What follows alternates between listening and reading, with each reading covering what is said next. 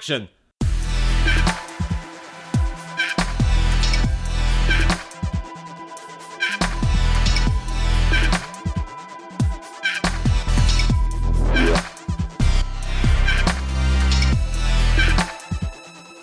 Welcome to Torn Stumps, the Trash Movie Podcast with me, Robert Gershenson, photographer and head of podcasts at Trash, which can be found at movetotrash.co.uk, and Joshua Winning, the greatest film critic you've never heard of. And we're going to the movies. And this time with a guest. Please welcome Dave from the Cinemile. Dave, hello. Hey lads, how's it going? I'm good. How are you? I'm very well, thank you. Thanks for having me on. That's all right. Thank you for coming on. So we saw the first 5 Mission Impossible movies ahead of the release of the new installment Fallout. What I love about the first Mission Impossible movie, which came out in 1996, is that it is a pure paranoid 1960s style spy movie. Yeah, it's funny. It doesn't feel like a 90s movie at all, does it? And maybe that's because Brian De Palma directed it, and what's his name, whose name escapes me, who wrote Chinatown, wrote it. Oh, Robert Towne. Yes, thank you. So it's, I mean, they're old school Hollywood sort of 70s film noir legend guys, aren't they? Like, so that definitely pulls it out of the, what the rest of the 90s was doing, cool Quentin Tarantino edgy indie stuff. This felt like sort of a nice callback, but in a nice mainstream package with one of the biggest movie stars of the day.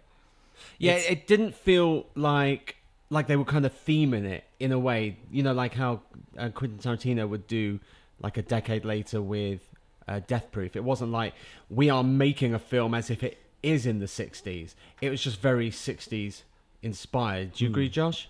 Yeah, it's the classiest film thriller, I think, from the 90s. It's like the 90s, early 90s were all about like sexy thrillers, like Basic Instinct and Sliver and like Sleeping with the Enemy and stuff. Yeah. And then suddenly this came along and it was just after GoldenEye. And I think it really grabbed that kind of like slick thriller. Like, this is what we can do with a thriller now. As a kid, I watched it as a kid when it first came out and I was just like, huh? Because it's like the most complicated structurally it's the most simple of the films. Yeah. Like, it's basically 3 set pieces linked together with kind of like paranoia and espionage, obviously. But yeah, it's just like, I didn't understand any of this as a kid. I'm not entirely sure I understood any of it this time. Me neither. And even now, I mean, it's a very intelligent movie, and it treats its audience as if they have intelligence. You really have to piece bits together, right? Yeah, and there's moments here where, for instance, towards the end, when we're obviously full spoilers here. It's spoilers for 1996, everyone. If you haven't, if they haven't watched it now, if you weren't around, yeah.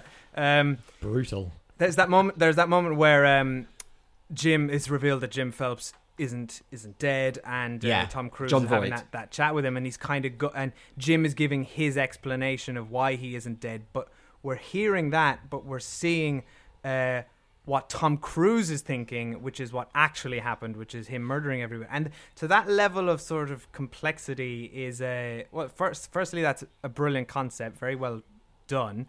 But that's the kind of level you're dealing with. It's not. This isn't just straightforward like here's a stupid plot and here's a lot of action scenes, which we're going to get to very shortly. Yeah, and that is the level of filmmaking that you would expect from someone like Brian De Palma, who at that time had been making films for 25, 30 years. This is arguably like his last great film, isn't it? Because what has he really done since this? What has he done? He's done like Black Dahlia? Black Dahlia, like he's done... what does he do? Just like nothing particularly good. Whereas this, he was coming off like Untouchables. And of course he did like the Untouchables. Scarface 10 years before that. Yeah. I'm frantically IMDbing right now. IMDb to you. Go. Nothing. Let's just say nothing. Yeah, nothing. He's done good. Nothing. But I do feel that scene is the scene that treats the audience with the most amount of respect and intelligence throughout the entire film. I think if he had made that scene in the 70s, that's when he would have fallen back on using some split screen, like he used in Carrie. Yeah, he loves a bit of split screen. Well, he does, but that, a inexperienced filmmaker might have fallen back on using that in order to portray two opposing views on the screen at the same time. But instead, we're just seeing we're seeing one opposing view but hearing another. And it becomes this complete marriage of the two things that make up film, which is audio and visual. And it's gorgeous. And I don't think we ever see anything as clever as that nowadays. It kind of trusts the audience to kind of figure out that what you're being shown isn't actually the truth. Yeah. It's very clever. Yeah, and I would say arguably you don't see anything with that kind of narrative visual flair anywhere else in the series. I think what you do get as the series progresses, which we'll get to, is increasingly more complex and really well choreographed action scenes. Because that's the thing, this movie, the first one's not an action movie, really. No, it's not. No, and you said the word before, Joshua. It's an espionage. Yeah. I wouldn't even say spy, because spy could be anything from James Bond through to that Melissa McCarthy movie and everything in between. This is pure. This is like North by Northwest. Yeah, it's very, very Hitchcockian, and Hitchcock definitely kind of is.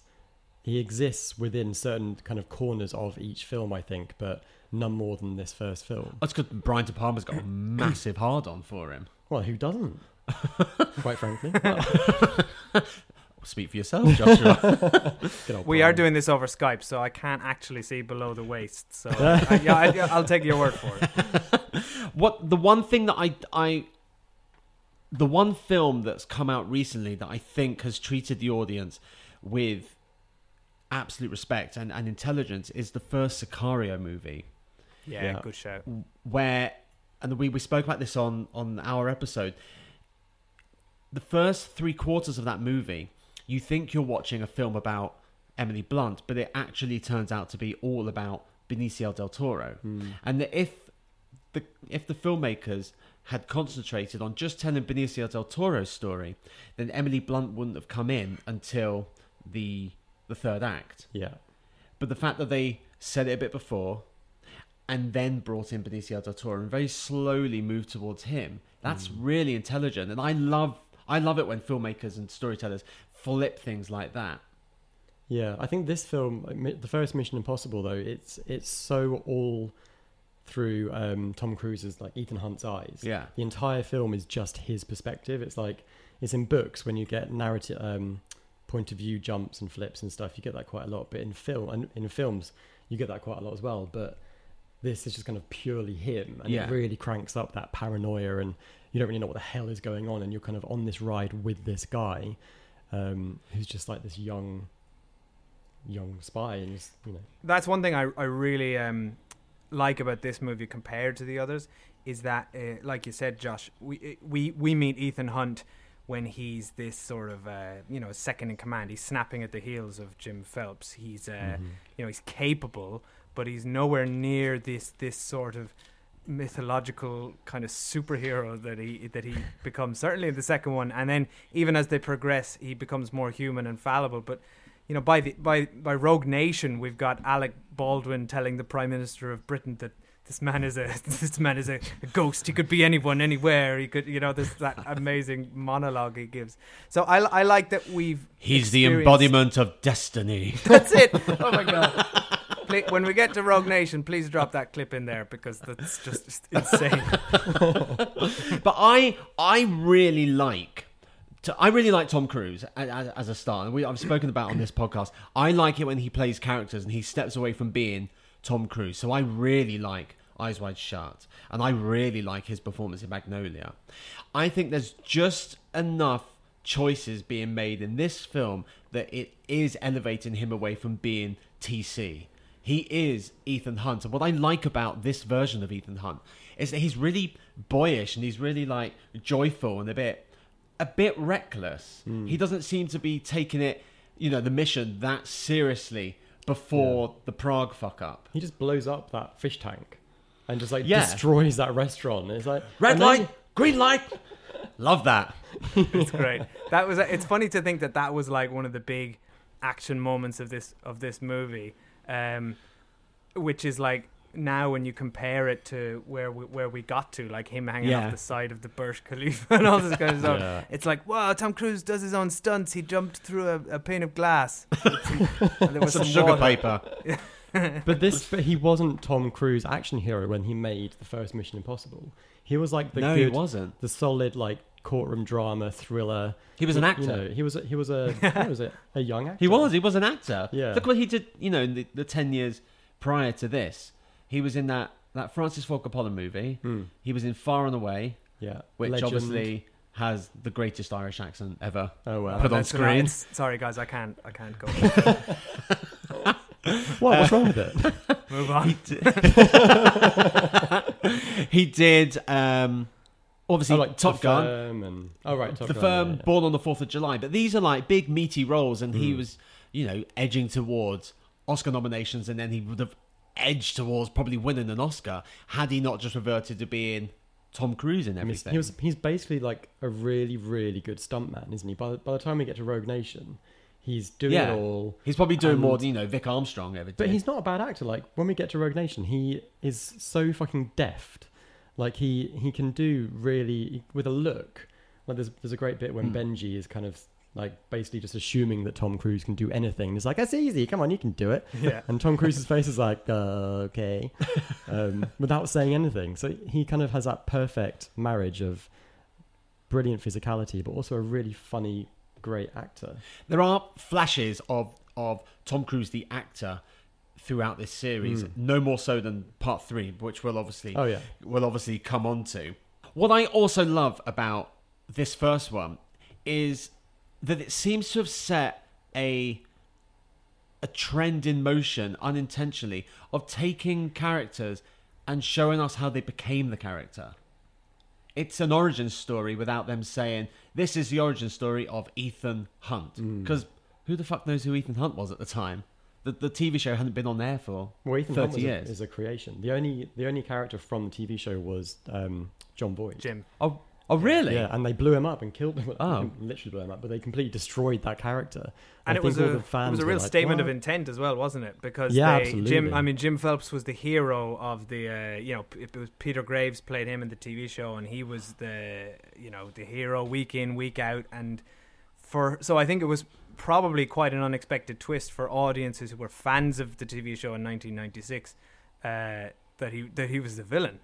I had no idea. And their original plan was to actually bring back all of the group from the original series and kill them off the way they did at the start of the film. So bring great. them in and just kill them and go, that's the old, here's the new. And so what? So they would have had a bunch of like alter Martin cuckers, Landau and the original actors? Yeah. Leonard Nimoy and everyone. Yeah. But they were so old. Of course they would die on a mission. Yeah. They're like space cowboys or something. Be like that scene in Generations where they blow Jim Kirk out the side of the Enterprise. Oh man, I'm still not over that. Wait, I really want to watch this movie. I guess they're all dead now. I guess so it's never going to happen. I wish that was like a spin-off movie. Like they kept Last trying Laugh to get in Vegas kind of thing. Yeah, exactly. They kept trying to get Martin Landau to come back, even though when the first film came out, he was like, basically, it's a piece of shit. Oh, wow. He kind of said... he's wrong. He said that it was basically an action-adventure movie and not Mission. Mission was a mind game, which actually I think is not fair, because this first film is absolutely a mind game. Yeah. Is that a similar thing to... with like, who's the guy that played Sulu? The guy that, hello. George Takei. George Takei. When he got really pissed off that JJ had made his character, the new iteration of his character, like officially gay in the third new Star Trek movie. Is it a case of the old cast just getting a bit pissed off that shit has to go on, shit has to develop?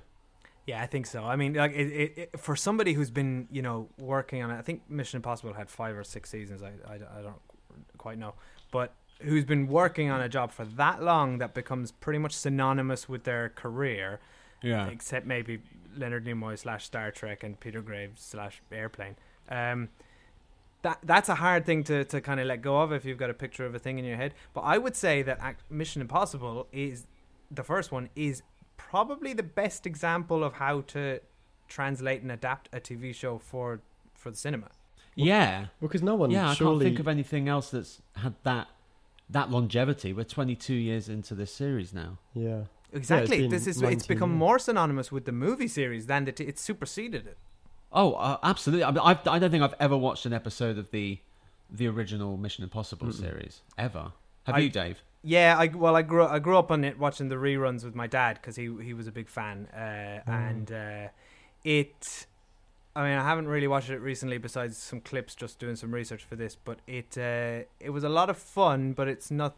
You know, it never stood out to me the same way like the A-Team or something. There was something that was more of a sort of fun for kids. Maybe it was just a bit more of an adult show for me. It didn't really land for me as a kid. Did the clips that you watched this week, did that land for you? Could you go back and watch? I mean, the effects are pretty ropey. The mask stuff is pretty good. I mean, well, they didn't have the technology, obviously, so a lot of what you got was you'd have.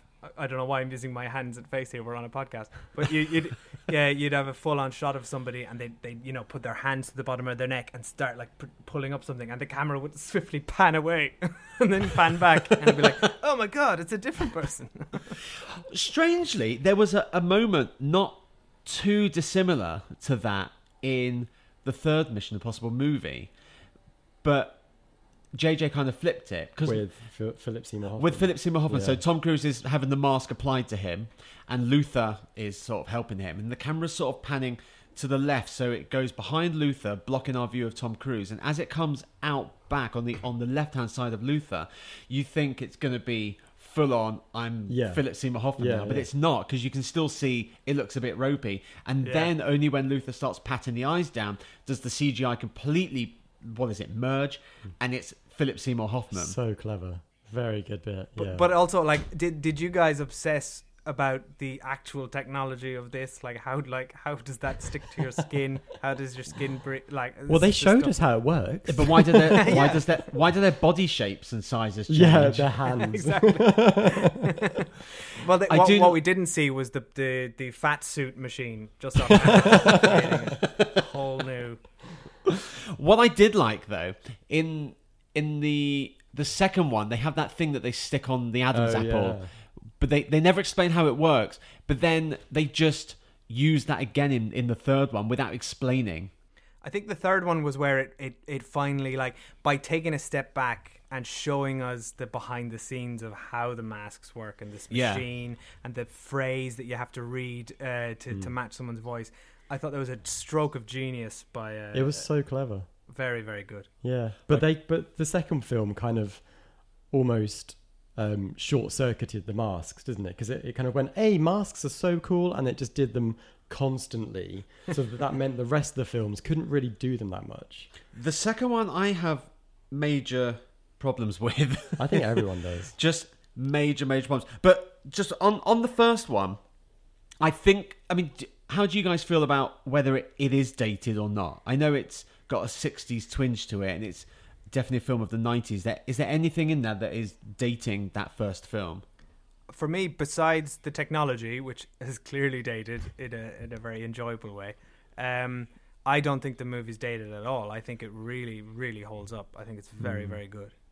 As a movie, it works fantastically well, and it still does. This is the thing that runs throughout the whole franchise. I just love, it's so sweet how they really think that London payphones are actually still working. I know. Like, I've not seen a single one that works. Like, you can't stand in those payphones for any longer than 30 seconds because you would just be inhaling someone's dry piss. What I do like, though, you know the phone box area that he uses in the fifth one? Yeah. That's opposite Picture House Central where I saw the film. Oh. Yeah. Nice. This is by McDonald's. Yeah. And they've got 6 of them rowed. They have, but me and my boyfriend were like looking at it, going, "Hang on, no, wait. We need to look and see what lens are they using. How far is it away from there?" We just worked out that they brought in some prop ones. Oh yeah, because you can't have Tom Cruise standing in. It's Tom Cruise.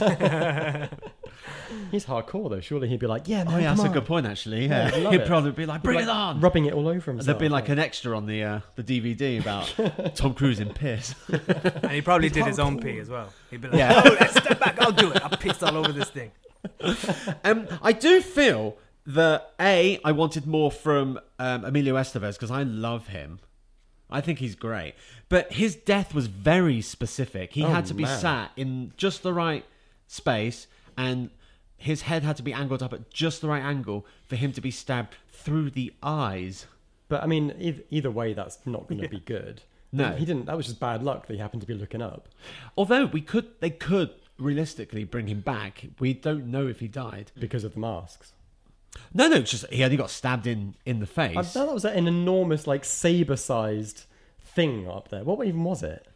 Just a weapon they'd installed. I think that's in every lift. There's all these. if you ever open the top of a lift, it's just dangerous swords and chainsaws, and it's horrifying. The Langley scene, the CIA rope drop scene, that is exquisite. That's extraordinary. That scene, I actually wrote down that it made me think of Pixar because it had that really kind of perfectly constructed, the humor in it, and the kind of the office guy who's just kind of completely oblivious to this fantastic stuff that's going on. It's pure Pixar. I wouldn't be surprised if they drew from this film when they were doing their own kind of incredible interesting stuff. Point, particularly considering Brad Bird comes in. Yeah, later. exactly. Yeah, there's definitely some parallels there. Yeah, that's a great scene. It's wonderful. So good. Although with all their technology, why did they need a human man to hold on to that bit of rope? Yeah, that's winches exist. They're like in 1996 they were a thing. Yeah, the bit where the knife drops. Oh, it's great. Tense, but did it look good for 1996? It did, I thought. The CGI. Yeah. What do you think of the CGI, Dave, in this film? Yeah, it didn't take me out of it. I was fine with it. I think it was seamless. When the camera's going along the countryside and it goes towards the Eurostar, and then it lands by the window. It's obviously a CGI shot into a studio composite. That was seamless. You get some films now. Some Marvel films. Like some of the stuff in Infinity War was fucking terrible. Well, films probably nowadays are just biting off more than they can chew, possibly, or the amount of effects shots have multiplied so many. I mean, you're going to have hundreds and hundreds per frame potentially here nowadays, whereas then maybe they had 4. It was like a whole team at ILM. You're on the knife. You guys are doing the knife. You've got 8 months. But I'm doing the rat. The rat, yeah. That train sequence where they're inside the tunnel? That entire thing, that took 6 weeks to film. My God, it doesn't usually take that long to get to Paris. Yeah. There was one bit though, just before the train goes into the tunnel, and they cut to like a wide shot up in the air, and it's just a model helicopter being dragged by a train. Oh, God bless him. It's quite cute, and weirdly, in a nostalgic way, you just buy into it. Yeah, because you believe weirdly models, even if they look a bit shit, you always believe them more than CGI. Yeah, because you're like, well, I could still be being tricked. It could be real. It's like Moon. Did you watch Moon? Oh yeah. Great Have you seen Moon, Dave? Yeah, great movie. Yeah. But that's all like Red Dwarf style models. I think with sci-fi in particular, models just work a lot better because, you tend to be surrounded in blackness as well, which helps. Yeah, exactly. Yeah, that definitely helps. I really love that even in this first Mission Impossible movie, we're getting scenes set in the real places that it's filmed in. So Liverpool Street Station, for example. With more payphones. It was so weird to see it. I know, it's really weird seeing payphones. So dated. Yeah. Like, that's all banked. And for years, when we're first introduced in that scene to the fact it's Liverpool Street Station, and he's in the flat above the actual entrance to the station. It's on the corner with the blue signage. For years, I just assumed, that's a backlot in America somewhere, because I'd never seen that side of Liverpool Street. And then I was cycling and I passed it, and I was like, "Fucking hell!" Tom Cruise was there.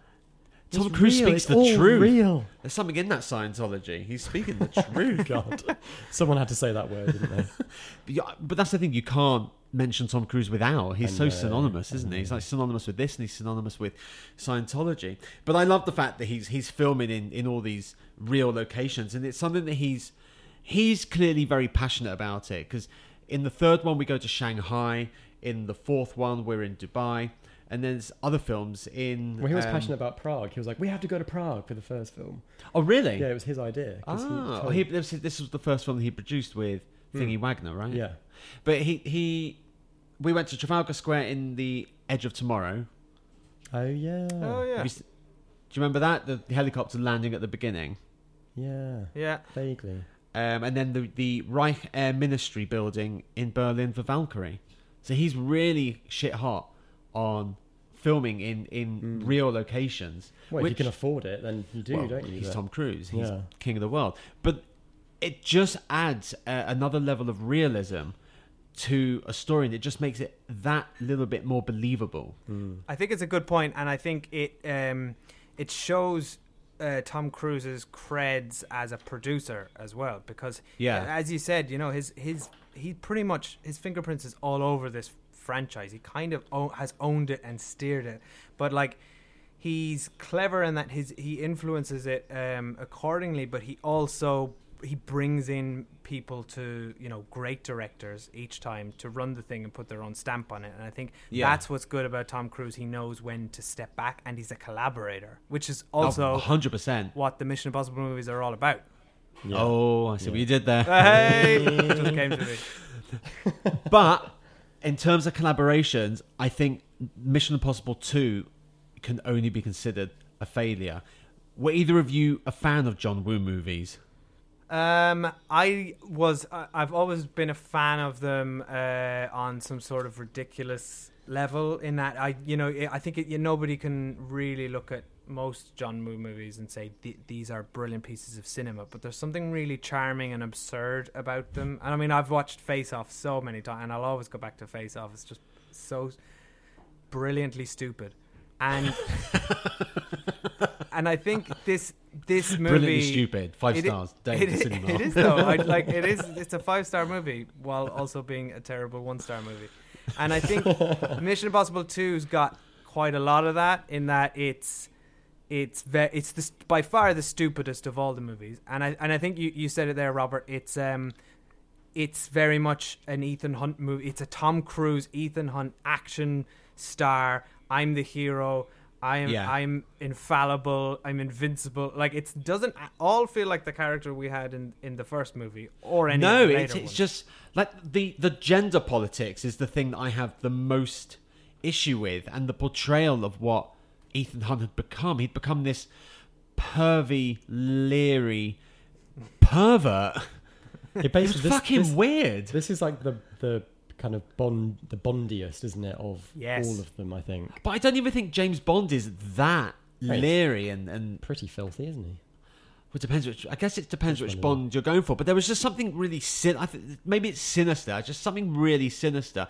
And the way that he moved like a Terminator, like he was conserving battery. Because it was in slow-mo as well. It just kind of gave it even more. I mean, I saw this. This is the first one I saw in the cinema. And I just remember being so disappointed with it.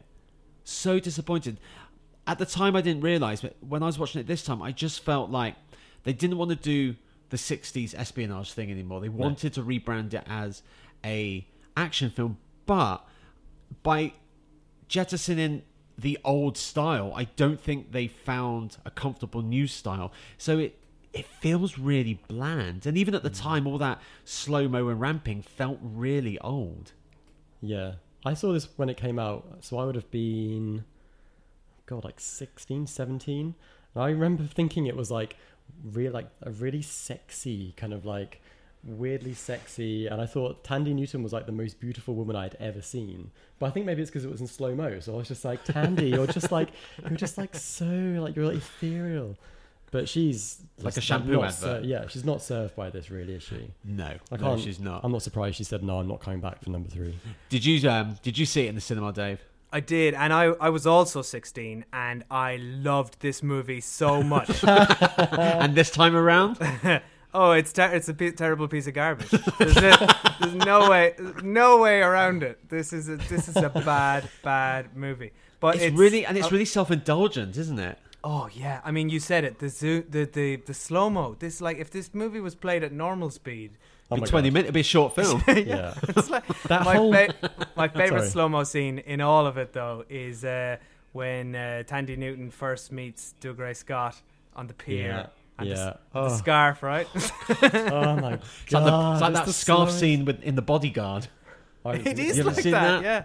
Yes. So at one point, what's her name? Whitney Houston's got like a scarf on, and she's got this fucking samurai sword, and I don't know where she's got it from, but she's whipping it around, and she places it near Kevin Costner's stomach, and instead of him saying, "Oh, love, that's a bit sharp, be careful," he takes this silk scarf off her neck, throws it in the air, lets it flutter down, and it just like gently splits in two, and she gets it. Oh, the knife is sharp. Oh my god! Just that kind of self-indulgent shit. You just think that takes me out of the movie. You just think this is just the filmmakers playing around with the new technology. To be fair, though, I mean, our son is 10 months old at the moment, so he's crawling. So we have to baby-proof the house, and that's how I've taught him things are dangerous as well with scarves by pushing them into the plugs. Yeah. The thing is, though, that this franchise, I don't think, would really exist without Mission Impossible 2, because if they had... So Oliver Stone was kind of one of the first choices to direct this, and he said no in the end. The second one? The second one, yeah. And Brian De Palma was offered the second one, he said no as well. And I think that if they had tried to continue going down the first film's kind of very specific, paranoid, kind of intricate kind of thriller... I don't think it would have had the mass appeal of something like this that is just kind of... you look at a car and it blows up. You know, it's just that ridiculous. That's a great point. This film is like a transitionary film for the franchise. That's a really great point, because this movie, we can't forget, was the biggest worldwide movie of 2000. Like, it was phenomenally successful. It made buckets of money. So you're right, Josh, because that... and that paved the way for what the series became when it kind of found its feet in 3, which is kind of a mix of the two things, isn't Absolutely. it? And now it feels like the last 3 movies felt like they found their voice, don't they? Like they're relatively consistent while having sort of individual styles. I think definitely the most lasting tone has been from Ghost Protocol and on.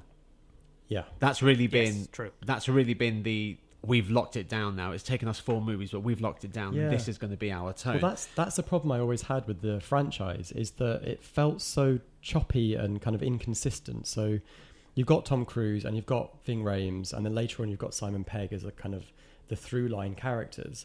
But between 1, 2, and 3, it's just so inconsistent. And even though I guess agents do get killed in the field quite a lot, you don't expect them to have quite that big of a turnover. True. Whereas kind of every 2 months you've got a new squad. It doesn't make any sense. They either get killed or betray everyone. I mean, like why do they not have tighter security protocols? They're the most disloyal organization. Like out of the 5 movies, 3 of the movies have villains who are from the IMF. So you've got the first, the second, and then Billy Crudup in the third.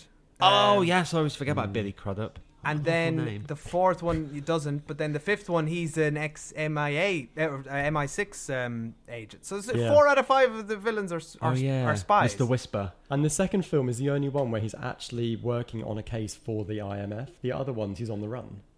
Exactly. Yes, yeah. He doesn't actually work for the IMF. They hate him. They want to kill him so badly. He just loves the freestyle life, the freelance lifestyle, doesn't he? If somebody had if your employer had turned on you that much, 4 specific times where you were on the run for your life and they didn't believe you, why would you keep going back to them? Why hasn't the pension scheme's freelance? really good? Yeah. Oh, I mean, the holidays are great. You get to go to a canyon and and do rock climbing. Exactly. Why was that in this movie? That scene made me think of Bizarre. Well, not really Bizarrely, but the first Lara Croft film, where when they were trying to figure out what Lara Croft did in her downtime, Simon West, the director, I think, was kind of like, "Oh my god, she would totally do bungee ballet." And so that's why that film has that bizarre scene where she's in the manor hall and she's bungeeing around on a bungee Oh rope. yeah, Who does that in their spare time? I know. And so Tom Cruise, Ethan Hunt's downtime is, I'm going to try and kill myself by hanging off a rock in Utah. But there's no reason for it to be in the film. He's on vacation. If you take it out, both of you answer this. If you take it out, does it affect the plot? There's a plot? No. His answer was better. I also feel, what was the motivation of the bad guy, Ambrose? I never understand. Is that his name, Ambrose? Like custard? Hang on. I think okay, so what is there's a bioweapon because there always is. Why not? And he wants to steal it so he can sell it back to Brendan Gleeson and own 51% of his company. Oh no, he's got the antidote and the virus. That's it. He's going to release the virus and then take 51% of the company who owns the antidote and then make billions. I think that's the plot. Okay. But so this is the thing about the bad the bad guys in Mission Impossible, they weirdly all believe that their agents have changed. Like they're all pretty much exactly the same person. They all just want to, destroy the old way and bring in a new. Like they're essentially terrorists, aren't they? They just want to bring in the ones that have gone rogue. Well, pretty much every single bad guy in the series, right? They just want to change the world. I think that's true of everyone except Jim Phelps in the first one, who just seemed like he was tired. But you're right. You're right. Everyone else that's exactly their motivation. Yeah, they're just interchangeable, aren't they?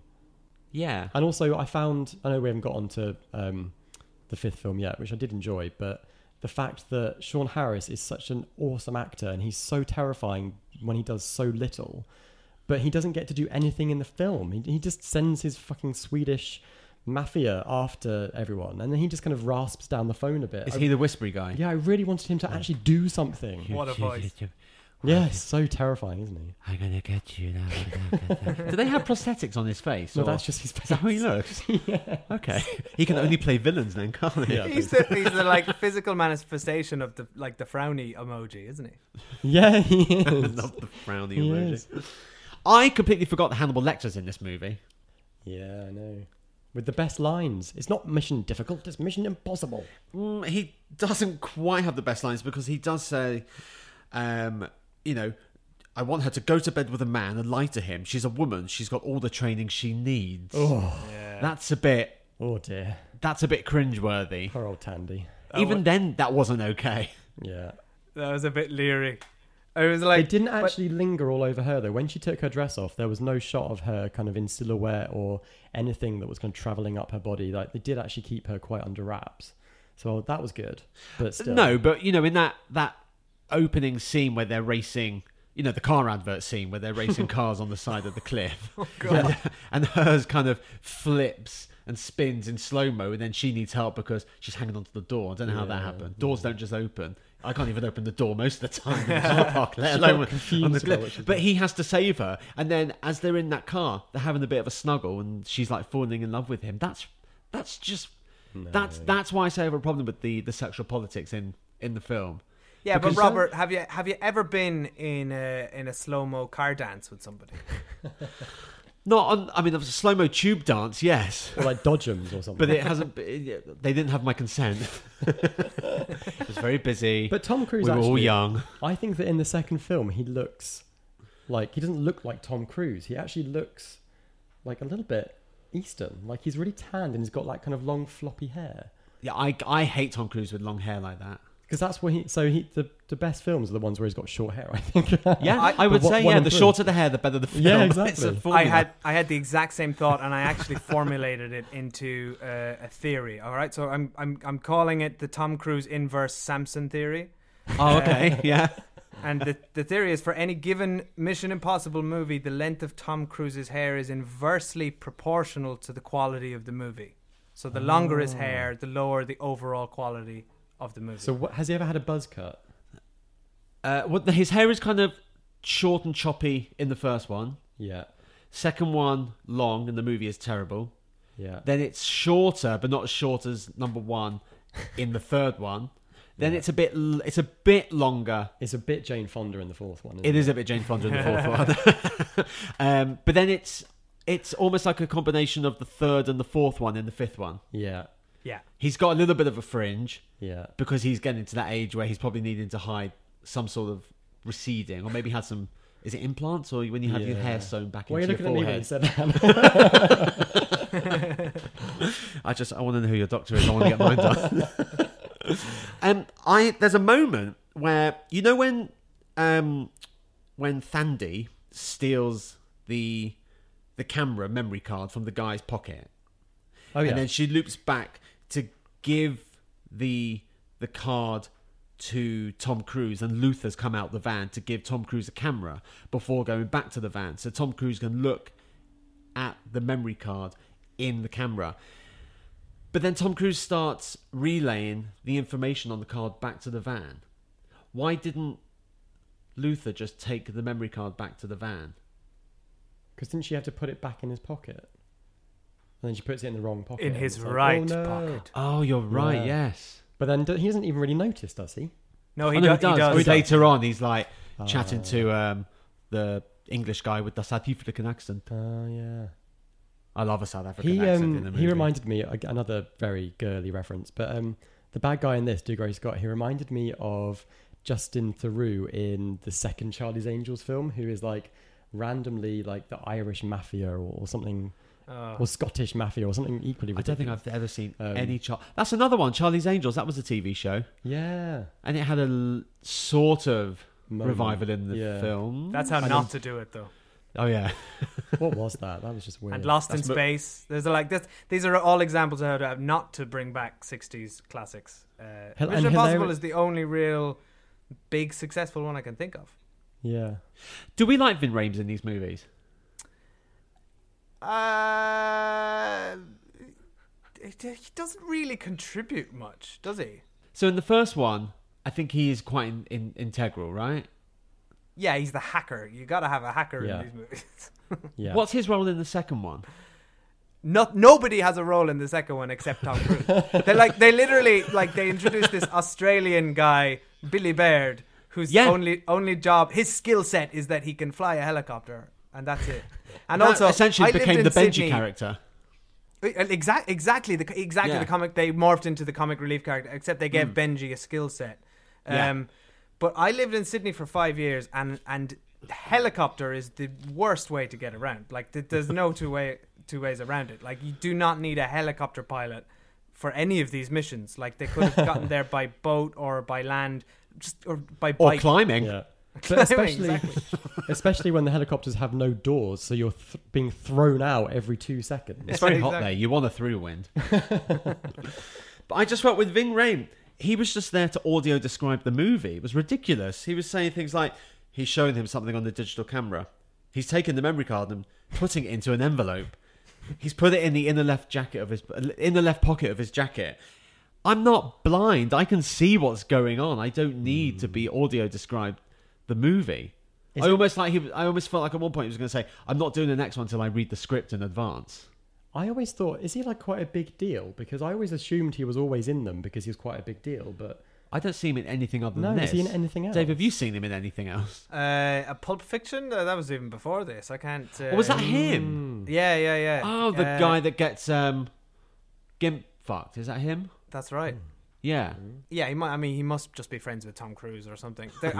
There's... by the later films, he's essentially just a cameo, really. Oh, yeah. I mean, even in the fifth one, I mean, he's not very good at action. When he's walking across Paddington Station, he gets out of breath and he loses whatever the woman's name is. I love that. And that moment, and there's suddenly like this huge crowd of people, and he's just like trying to. He's Ving Rhames. He's huge. He could just like plow through those people, surely. I think that it was good for them to take a 6-year break before coming back. It's almost like recamping, working out what went wrong. Because when they came back, they actually did something that is amazing. They actually took this idea and gave it so much depth.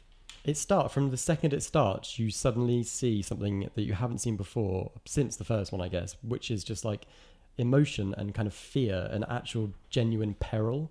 And he's acting again. It's like a punch in the face. You're like, shit, what's happened to Tom Cruise? Yeah, he's acting again. Yeah.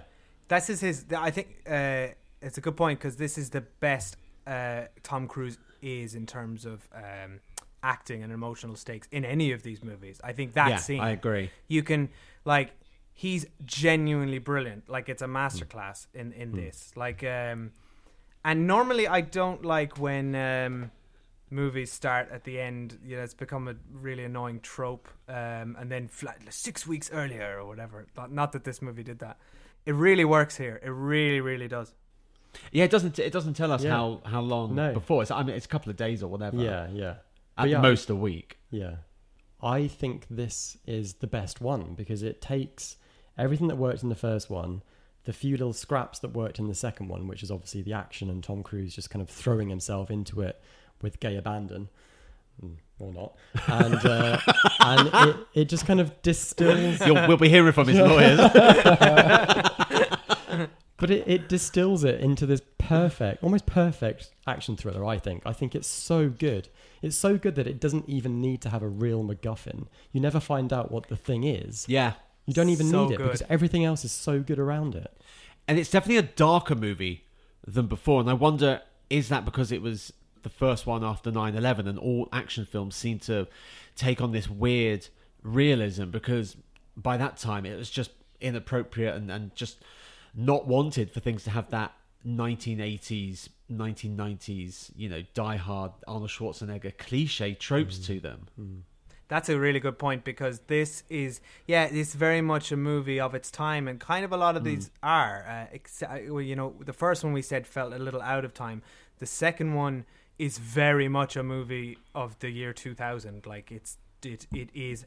It's got all the hallmarks of the early noughties. It's got a Limp Bizkit soundtrack and sunglasses. And God, it has, hasn't it? Everything's extreme. But you're right. The third one, I hadn't really considered that. It's very post 9/11, and movies in the noughties kind of did go.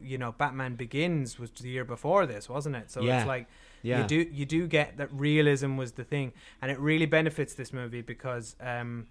It is the most human, the most grounded, and the most dramatic. And there's actual the relationships are believable, and the stakes are the highest, I think, in this movie.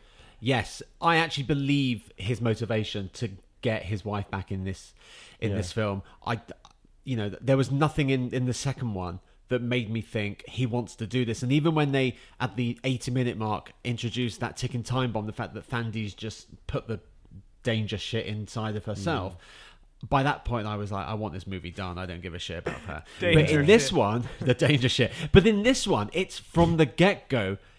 You've got Philip Seymour Hoffman there going, I'm going to count to 10 or whatever. He speaks in such a fucking weird way. It's like a quiet John Malkovich. Oh yeah, I could see that. Yeah, he is fucking terrifying. He's the best in this villain. movie. He is the best villain. Because he does stuff. Yeah, he's got a gun to her head, and then after that scene, you meet her, and you're kind of like, oh my god, she's really nice, and she's a nurse. We should keep this person alive. She's great. And I like that you said he does stuff. Like that's all. That's all you need to do to be the best villain in this series. Is this version of Ethan Hunt a better through line from the first to the third than the first to the second? Yeah, 100%. Yeah, definitely. And I'm actually kind of, I can see why they did it, but I'm kind of sad that the number 4 and number 5 didn't really kind of tie into the third one in that kind of emotional way. Like you get that really nice little kind of epilogue where he sees her and she sees him, and it's actually really quite sad and emotional. But for the most part, number 4 is like this massive romp. Yeah. And actually, having watched number 3 and then going straight into number 4, I actually liked number 4 less than I did when it came out. And it 100%. Number 4 used to be my favourite of the lot. Me too. Saw it in the cinema, saw it on a great screen. I saw it on the date, actually. Oh. Yeah. And the guy went off to start a very successful career in pornography. Oh, that's nice. Oh, wow. Inspired by Tom Cruise. Yeah. I mean, I've seen some of his work. It's very agreeable. That's a success story right there. Yeah. It is a success story. Really. But yeah, I was hot on number 4. And when I watched them all this time, number 3 is absolutely my favourite. And it's going to be a tough, it's going to be a tough thing to have number 3 knocked off the top spot for me because it has so much depth. I actually welled up quite a few times throughout number 3 because I just, it really gets you because fucking hell, that guy's wife's been nicked and there's not much he can do. He doesn't, at every point there's a stumbling block. Yeah. Every point. And even at one point he passes by the guy who, the guy who looks like David. Yeah, he looks like David Warner from The Omen. That is like a wonderfully mean moment that works so well because he even touches the doll, where his wife is. Yeah, and he doesn't know. He just doesn't know. No, and it's just like it's really frustrating as a viewer to watch because you just think, fuck, she's right there, you doofus. Yeah, you could have avoided all of this if you had just pulled the sheet back. Yeah. You can always tell someone's evil if they've got a sweaty fringe. That guy's he had a great henchman villain face. I don't think he barely said a word in the thing. He said maybe a couple of things. See, I think for me on this watch, the third one, I agree with you guys, is clearly the better movie, and it probably is the best movie of all this on this series in terms of drama and emotion and like humanity. But the fourth one for me is more fun, and probably the one I will rewatch more, even including the fifth one. Like if I was to throw on a Mission Impossible for the laugh on a weekend, I'd throw that one on. But I 100% admit 3 is a better movie. But maybe it's not one you just sling on because it actually is quite tough going. And actually, do you know what's weird? Is actually I think the third one, I can't really describe what this is, but it feels like the most American of the first 3. Like it has like a real kind of American thriller feel to it, like a thriller that American filmmakers would make now. Well, is that because it's a post 9/11? We love America. Yeah, that maybe kind it of is gun ho. Don't fuck with us. Look at us in America. Most of it takes place in America until the end, right? Yeah. Am I right in that? Yeah, there's a bit in the Vatican? And none of the rest of them spend any time in America, I would say, or very, very little.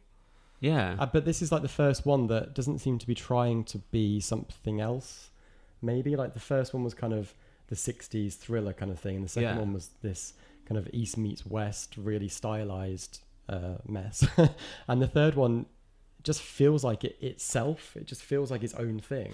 Do you think that's down to JJ not having a personal style and just understanding, very economically the way that a story needs to be told visually?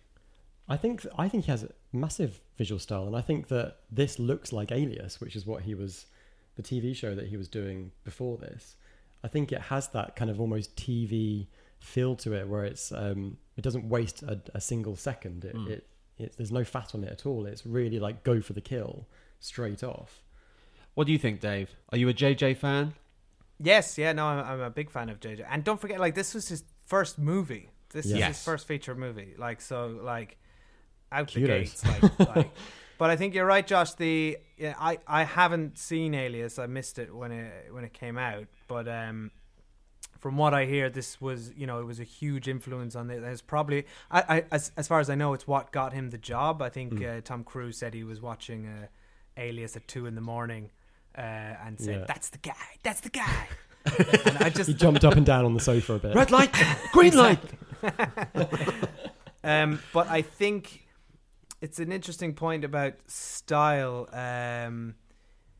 It's hard when the series has become iconic for giving the reins to directors and letting them put their stamp on it. And I think it's a fair point that he didn't really have a stamp yet, unless it was, I guess, like you said, just from it was the TV influence. And I would say with some J.J. Abrams movies, they do feel a little bit televisual, or at least they used to. I remember thinking that about parts of Star Trek Into Darkness. A lot of close-ups.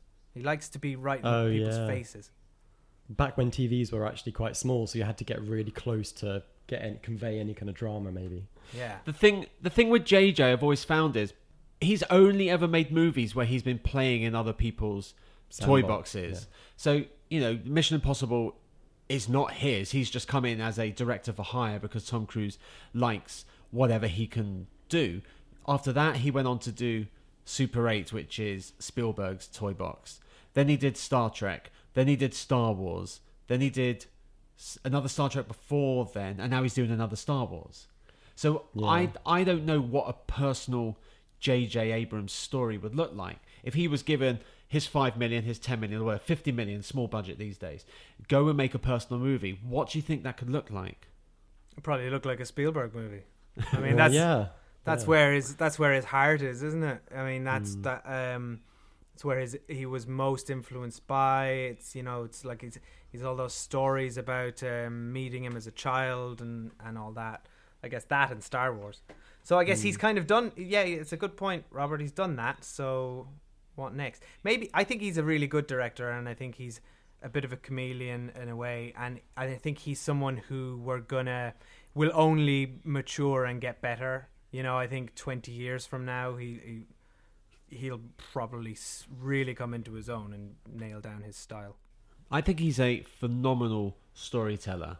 And that's what working in television gives you, because you have a schedule. You have, like with Lost was coming out still in the days when we had 24 episodes a season, right? Yeah. So you know, if you didn't pull together an episode in 2 weeks, you're going to be fucked and you're going to be behind and you're out of a job. So you have to be really clever and really good and really economical, saying, well, we could do this in 50 shots, but we can only do 10. Let's see how we can bring this story alive in just 10 shots and do 40 setups today. Mm-hmm. And you can see that translated to this film, because there is no fat on this film. Yeah. And the moment that the sequence in this film that best displays that is that bridge attack when they take back Philip Seymour Hoffman. That is exquisite. That is like watching like exploding ballet, because it's so. Because I've spoken before in this podcast, especially with modern movies, some of these Marvel films, the action is so fast that I can't keep up, and I just have to wait until the end of the scene and then just work out who is still standing, who is possibly dead, who has gone. This, I knew exactly where everyone was. It was slow enough for me to keep up, but fast enough to keep that energy going. It is stunning, that bridge scene. Yeah, and I just love that it's relentless, and you really think, shit, is he actually going to get out of this? Because he gets thrown around. Like there's that exploding car that sends him smashing sideways into another car. Yes. And it's really a bloody good stunt. It's not that's the real thing about this film, I think, is that for the first maybe hour and a bit, it's not Tom Cruise showboating, doing his look at me hanging off a rock. It's like all the action is actually quite contained, and it's not him doing ridiculous stuff. It's believable. Is there a stunt in this film that he did for real? Is that him jumping off the building in Shanghai? I must say that's a bit of a forgettable sequence, I think, for an extra heist movie. It certainly pales in comparison to the Vatican stuff. Yeah. And to be fair, largely it probably is forgettable because we deliberately don't see any of it, which I did like. Yeah. I liked that he made that decision. But the whole, you know, by the time you get, that's immediately after the bridge scene, that is. So you guys are talking about how, you know, JJ is lean and everything is tight and there's no breathing room. I could have actually done with losing the Shanghai scene entirely, having a bit of breathing room, and then getting to the his wife's been kidnapped bit. Like it just felt like, you know when you need to take a breath after an action scene, and we didn't get that here. Yeah. But where would they go after, if they didn't have that Shanghai scene? Where would they go? Because he needed to get I need the rabbit's foot. Bring me the rabbit's foot in 48 hours. They needed that. I don't know. I'm not a screenwriter.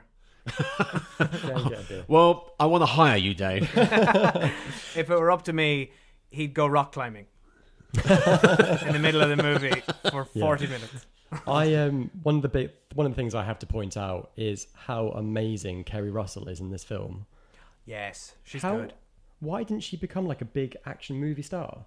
Well, is she the lady with the dark hair? She's the one who gets the bomb exploding in her eye. Oh, it's horrible. Funny eyes, yeah. So horrible. She does. I mean, she's come into her own lately in that TV show, The Americans, which she stars in, and she's very, very good in that. Also, sort of a spy thing. So it feels like this. She cut her teeth on this. Oh, I'm going to go watch that then. Get me some Kerry. I love how savage that was, though. That J.J. Abrams was working on a TV show called Felicity, which she starred in. Yeah. And she's like this perky, young, bouncy, glossy-haired young thing. And then he brings her into Mission Impossible, like beats her up and then kills her. Sends her cross-eyed. Immediately. Yeah. And it's really gruesome. Yeah. It's a 12, isn't it, this film? Yeah, it's gruesome. Yeah. It's not things you want to... Very shocking death, yeah. Yeah, it's horrible. Yeah, it's fucking But it's a very horrendous. clever parallel, because then you suddenly realise, because she looks very similar to his wife, so you get this real sense of, shit, we might see this happen again, but with his actual wife. But they don't put it in the wife's head, they put it in his head. Exactly. It's like, that's why, again, that's lean storytelling, because he's used that for an emotional beat, but it's also exposition and Chekhov's gunning for later on. Absolutely, yeah. What did we think of the Vatican sequence? Loved it. I thought it was absolutely brilliant. This is for me when Mission Impossible is at its best, doing the heists. I absolutely love this stuff, and it's just so. It's good because you've all these different parts, which as soon as you start thinking about them, a lot of them don't make sense, but you just kind of have to go with it. All these little different connected like parts that it's all timed so well, and you have to be here, and I'm going to be here, and I loved all that, and I loved that it's the team working together, which is also a big part of this franchise. And as I said earlier, I loved that you got the behind the scenes of how the mask was being made. There's some great tension in here while we're waiting for his voice to boot up. That's just super. And also, when it does boot up, you get that little glitch. Oh yeah, yes, Tom Cruise by Hoffman. Yeah. Such a nice touch. But also the mission works and it pays off, and they do it completely and they win. Which doesn't very rarely happens in this franchise. So it's like complete success. Go team. Well, it's like that quote in the fifth one when he says it looks surprisingly like luck rather than actual skill that gets you through all this stuff. I love that scene also is the character who gets to have an awesome car and kick some ass is actually Maggie Q. And she's the one who's like, I don't want to blow up the car. It's too beautiful. And normally that's a guy part. Yeah. And she gets to have it. She should have it. We don't see Jonathan Rhys thingy-majiggy. What's his name? Myers. Jonathan Rhys Myers. Myers. Yeah. We don't see him a lot recently. No. He did some TV He's a stuff. bit of a weird one in this. Him and Maggie Q. I think this is... while I was just singing the praises of that heist and the teamwork on it, this is probably the weakest team if you were to pick any of the teams. Like they as much as they tried, none of their personalities really popped. They all just felt a bit meh. They weren't really given anything to do, Jonathan Rhys Myers and Maggie Q either. They weren't given any plots except to sit in a car and talk about Tom Cruise, I think, or there was some story. Or they talk about like, I used to say a prayer when my cat ran that away. was it. Oh yeah, that was weird.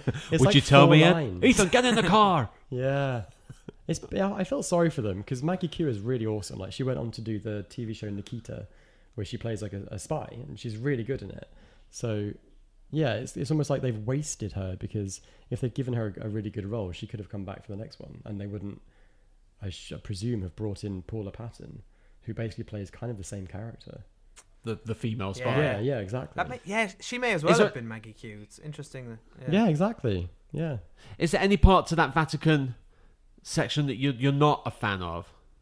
What you angling at? Well, okay. Well, let's break down the bits that don't really make sense. Why would Jonathan Rhys Myers go to a third floor window and have a camera that shoots a dart, which is a homing thing, and on a manhole cover, instead of just walking over the manhole cover and dropping it? Yeah. There's a really weird fourth wall breaking moment when Tom Cruise is up there on the wall, and the camera zooms into him, and he just goes, "Humpty Dumpty's on the wall." Oh God, no! Yeah, that was. Who's awful. he saying that to? He's saying it to Ving Rhames. Is he? He's saying that he's on the wall. Is he really? Yes. Because he's looking in the camera as if he's saying to the audience, "I'm Humpty Dumpty." It feels like they were trying to do an 80s movie action one-liner, but they failed terribly. That's not what these movies are, and it was really, really jarring. I also didn't really understand the snapshot thing that he puts in front of the CCTV camera, because it's not lit from behind, so it would have just looked like a black screen, surely. Yeah. He took that lovely picture and it didn't... Like, what? Maybe he can control light. That's his Scientology power. That's strike 2, Rob. You only get 3, right? You get 3, then you get someone to come and audit me. Yeah, someone's going to be following us home with cameras. We are on the internet. They're probably watching us right now. The ending where he just rolls him over and lets a van take him away, really low key for a big bad boss ending. Wait, the end of the Vatican heist, is it? Oh no, sorry, right at the end of the film. At the end of the film, he rolls Philip Seymour Hoffman over, and the van just takes him away, and then his shoe falls off. See ya. It reminded me of the way that Keanu killed Dennis Hopper in Speed. Oh yeah. Oh yes. That's a great death. I miss those days where it was just kind of like, okay, we've fought now, and now you're dead, and goodbye. Yeah. Well, as in, you miss the days of self-contained films. Yes, of like a film that has an ending and it doesn't kind of drag it out ad infinitum to ridiculous degrees. That's the effect of Marvel on modern movie making. Everything has to set up the next one. But it's also a bit horror movie, where horror movies just don't know when to quit because they have to have that final scare. And even though Scream was like, you have to have your final scare 20 years ago, they're still doing it. It's like films need to just know we're going to stop here. I wish this movie had stopped a little earlier, though, because that very final scene of them all like hanging out at the office with the wife, like laughing in slow motion, and then they literally like walk down the corridor. Oh, bye, we're off on a honeymoon now. Freeze frame. That was dreadful. Oh. That's an 80s Tom Cruise moment. That's risky business. Yeah. And they did the same in Ghost Protocol, or very similar to it, where they're all like, hanging out on the pier. And then he puts it turns into an Apple iPhone advert. Yeah, he does. He disappears into the mist. That bothered me, because that's it's been the whole movie, like the whole movie series coming up with these high tech ways for him to receive a mission, and then they just phone it in at the end. Literally, he's literally. Like, they're just sending him videos on a phone now. It's just like he's just listening to Instagram story. Exactly. Yeah. Let's move on to Ghost Protocol, because it is the most fun. It did have a lot of levity to it. It felt like a Pixar movie because of Brad Bird. Yeah, it's also what I noticed this time around. I think maybe because number 3 is so frenetic and energetic that the fourth one actually, a lot of the sequences play like a silent movie. Yeah, like he's running around in a sandstorm, or he's hanging off the edge of the Burj Khalifa, or he's Burj Khalifa, or the moment in the. What's the big palace in Moscow? The Kremlin. Can't remember my political places now. Where they're pushing the big screen. Scene. Yeah, the corridor scene. That's like a Brian De Palma movie. That's like stuff on the first movie. Yeah, that was like that. The CIA Langley dropped down from the ceiling. It's so quiet, and you get the click, click, click, click. Yeah. That was great. And it was just tense to watch as well, right? Because that went on for quite a long time. Actually, it was about 10 minutes or something, wasn't it? The fact that I liked that they were tying things back to the first film. They were tying things back in other sections of this film. You remember in the first one when he wants to go see Max and he gets a message saying, meet the guy on the bench and ask for a cigarette or ask for a match, and it's a tall blonde guy who turns around, he's in like a trench coat, and then the car pulls up and they give him a balaclava with like weird etching, like the weird stitching on it, and he has to put that on. Oh yeah. When he wants to go see that weird arms dealer, it's the same guy. It's the same actor, the same character. Actually tall, blonde hair. And he gives him a balaclava. And he doesn't put it on, but you can see it's the same pattern. Oh, I didn't know that. It makes me think: has Max gone to work for the IMF? Yeah, and that's their way of telling us. They need to bring her back because she was so good. I think in that first film. Is she not dead? Is she dead? Vanessa Redgrave, isn't it? No, is she dead? No. She's old as the hills, right? Yeah, she's super old, but I think super old. She would still be really is scary. Vanessa Redgrave dead? She's like Imhotep. She'll never die. Autocomplete was all over it. Is Vanessa Redgrave brackets still alive? I don't know. It's taking too long. Normally it says on the side like died. Yeah, she's alive. Years active. Present. She's still active. She's still Come going. on, Vanessa, come back and be like crotchety old Judi Dench in Skyfall and just kind of kick him into shape. She was superb in that. I loved her sort of flirtation with Tom Cruise. Yeah. It was excellent. Yeah, it's great because it kind of turned the tables a bit, where normally it'd be like an older, disgusting guy kind of perving on the young girl, but this way it was just like, oh God, what's going on? Yeah, this is different. The opening to Ghost Protocol is so well choreographed. It's like watching a dance routine. That scene is all about Benji. It's all about Simon Pegg. That's really allowing him to breathe and his character to come through and his performance to come through, and Tom Cruise taking a little bit of a step back there. Yeah. And that's a really brave and generous thing for a movie star to do. This is Tom Cruise's movie. This is his franchise. This is what he's now most famous for. And yet, in the fourth film, he gives it all to Benji in that opening scene. Do you actually like Benji? I really like Benji's character, and I really think Simon Pegg is a better actor than A, people realise, and B, that he's ever given the opportunity to be. Do you like him, Dave? I do. And I think this is where he obviously really comes into his own. He was very much sort of side comic relief cameo Slob. in the third one. Yeah, and he was fun in that. But I think they saw something in him there. I think it was a very interesting and good choice to make him part of the team. And then, to your point, Robert, about what a sort of hidden gem he is, in the fifth one, I think he really pulls out the acting chops, and he gets a lot to do there. Yeah, like, when he says, like, Ethan Hunt is not my friend, and then later on when he says, I'm not leaving because you're my friend. Yeah. That's not a comedic performance, that's a dramatic role. And I just think it's only a matter of time before he is given his own Truman Show, or he's given his own 1 hour photo. Yeah, I would like to see that. Yeah, I think he's a very likable actor. That climbing sequence is vertigo inducing, especially when you see it on a huge screen. Yeah, it's just insane. It's like you assume the movie came out, he's alive, but that still doesn't kind of stop you grabbing hold of your seat and just closing your eyes. But just knowing that he did it for real, like, adds to it so much, doesn't it? And it's like I do remember we saw it in the IMAX. Is that where the like? Oh my God! That was my first ever experience of IMAX, and it's. Did you throw up? I almost, because I'm not great with heights, but like I felt, you just feel like you're there, and it's honestly one of the greatest cinema experiences I've ever had. It's super tense, and it's funny as well. Yeah, it's like a cartoon, with the glove is like. That's another thing I love about this movie. The technology fails regularly. Yeah, and it but the technology is also probably the most inventive it's been. I think particularly the what you mentioned earlier, the Kremlin fake wall. I mean, that's and it's quite lo-fi, isn't it? And it's quite analog, even though it's being operated by an iPad and a camera. It's just an overhead projector screen from school. Yeah.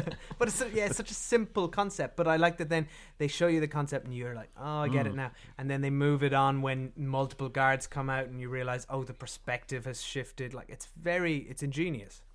When things like that get introduced into films, I often think, have they sat down and done like a workshop, a think tank, and thought, what would the technology look like in this world? Like when I think I've mentioned this before, Spielberg, when he was making Minority Report, he got together like proper real life non-film people, scientists and novelists and this, that and the other, put them in the room for like a weekend and said, what would the future look like?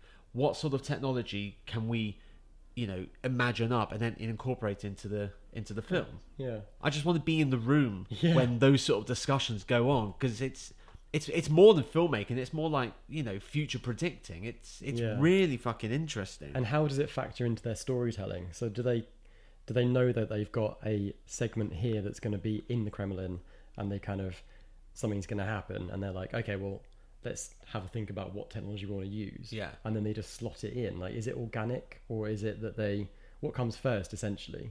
Does the technology come first, or does the idea come first? It's chicken and the egg, yeah. Yeah. Well, have you watched the extras on the Blu-rays? Mm-mm. No. Have you got the Blu-rays, Dave? No, I rented the movies on on Sky. Well, the first 3 were free, and I had to rent the last 2. I actually had a genuine Mission Impossible movie moment doing that, because the thing expires after 48 hours, and I had to watch Rogue Nation in 2 parts. So 2 days later, I watched the second half, and I just turned it on and forgot about the expiry. 1 minute to go. Oh no! Till it expired. It was real like heart in the mouth moment. Were you dangling from the ceiling? Yeah, pretty much. But there's really cool extra where they were talking about how they actually were piecing the films together, and they were saying they were thinking, what are the big set pieces we can do, and what are the emotions that we want to portray in the set pieces, and that's where the story was born from. So they were piecing it together by going, this franchise has become about set pieces. What's a story we can fit around that, not the other way around? I think, and that's for this movie you said, Robert, was it? That was, I think, with Brad Bird and also Christopher McQuarrie wrote part of Ghost Protocol, and then he came on to direct Rogue Nation. See, I think that's really telling. You can see that, and I think it's and I think that's a flaw of the movie, because the set pieces are the best. Probably for me, they're the best in the series, and I think this is the most fun. So they nailed all that, but the story is very weak. The villain is weak. The villain is the weakest in Ghost Protocol, I think. Yeah, what and was his name? It doesn't all tie together. He just looks like someone's dad down the market. Who played him? I don't know, Briefcase Man. Michael Nickfist is his name. Yeah. German guy or European? Swedish? He's Swedish. Yeah, he's a really, really good actor. He just got given nothing to do. Oh, got nothing to do. He died recently. Really? He was. He was in the original The Girl with the Dragon Tattoo. Yeah. Oh, really? Yeah. Oh, okay. I prefer the original version of that to David Fincher's bizarre, like, watered down version. But no, for me, the greatest villain is Philip Seymour Hoffman. Yeah. And the worst is this guy. He's vacant. He's never there. He doesn't do anything. He's just like he's the ghost, isn't he? He just doesn't exist in the story, really. He just kind of flits around. He's the ghost. Sorry. He has a protocol. I get it now. He has a protocol. But I just feel he is a number 2, and they should have been introducing a big badder boss that was operating him. I think they missed a trick there. I think because they wanted to have that funny Indian billionaire. Oh yeah. That was lame as well. Yeah. But if they had got rid of him, that's the perfect opportunity to introduce, this franchise, Blofeld, or this, whoever is the big James Bond baddie at the moment. I don't really have that much to say about this one. Like, it's weird how when you watch it in sequence, I didn't enjoy it as much as I thought I was going to, even though this is the one I've watched the most. But I think it's because the third one had such an emotional sense to it, to then come into this one, which is a romp, and there's the only emotion really is humor. You laugh quite a lot, but there's nothing else really. There's no substance really. That's true. There's no real stakes. You're not really emotionally connected to anyone. It's just a bit of a laugh. Yeah, exactly. I have written down that I did miss the depth of the third one, and I hope as they go on. I mean, it looks like this 6th one has a wedding, so it looks like they're bringing some sort of emotional connection back. Right. Do you prefer Ghost Protocol or Rogue Nation? I think Rogue Nation is the far better movie. It's more accomplished. I'm kind of doing the same thing I did with number 3 now. I think they're very different. Ghost Protocol is more fun, but then Rogue Nation is a lot of fun as well. So I don't know. Rogue Nation's better. It's interesting how this is the first film in the franchise that is really kind of like a follow-up to the previous installment. Yeah, I think that's the Marvel effect. Yeah. Nothing can be standalone anymore. Everything has to be setting up the next 5 years worth of... But I actually think, even though I said earlier that I didn't like the lack of continuity in the team, I think that the fact that it follows on from Ghost Protocol actually does it a slight disservice, because... So I watched all 5 basically over the space of 3 days. And wow. So what's that, like 10 hours? Yeah, so that should roughly, be that should be a good season of TV. But I didn't feel nourished the way that I normally feel watching a season of a good TV show. So maybe actually the Marvel thing isn't as important as everybody thinks it is, because when you watch them all together, these don't give you a really good emotional plot-driven through line. But they've only just started doing that. No, I know that's true. Maybe the next one will. And there's the gaps are getting shorter and shorter in between these movies. He's getting older, isn't he? The first one was 96, then 4 years later with 2000, then 2006, then 5 years to 2011, 4 years to 2015. So this has been the shortest time. Yeah. And I wonder, is that the Marvel factor, or is it for the fact that Tom Cruise is not getting younger, and he is beginning to show his age ever so slightly? But who owns this? Is it Paramount? Because they're struggling with franchises. Are they? But they did a G.I. Joe, that flopped. They did Teenage Mutant Ninja Turtles, that was a disaster. They got Star Trek, but then that wobbled with number 3. Yeah, that felt more like TV than a film. Yeah, they need a franchise that's going to make them money, and this basically is it. So do you think they're trying to pump out as many Tom Cruise ones before possibly. they either reboot or he becomes the secretary? Well, Jeremy Renner, that's why they brought him in, wasn't it? Because they wanted him to be there in the stocks. But he's not in this new one. Well, maybe they've abandoned that plan. Just failed. Oh, that's sad. The poor Jeremy Renner. The same thing happened to him with the Bournes as well. Yeah, I know. They were like, "You're our Bourne now." Oh wait, no, nobody wants you. And Marvel, he wasn't in Infinity War, was he? He was back home on the farm, sharpening his blades or whatever he is. Do you think Hollywood is ghosting Jeremy Renner? Is that what's I think because he looks like a giant toddler. I don't know. It's just not believable for him to be an action star. Do you think that the fact that Rogue Nation feels a bit more solid and a bit more sort of intricate is because it's Christopher McQuarrie, and he is a bit of a genius at writing these sort of twisty sort of tales that sort of loop back on themselves or have lots of different facets? So he obviously wrote The Usual Suspects, and that is a genius screenplay.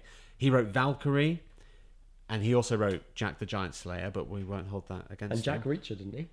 He wrote Jack Reacher. Yeah. He wrote The Way of the Gun, and he directed that. That's a great movie.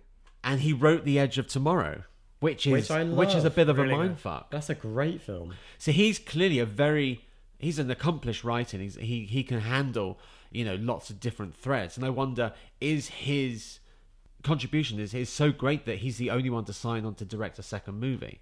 And in fact, this is the third one he's been involved in. And he's also the most.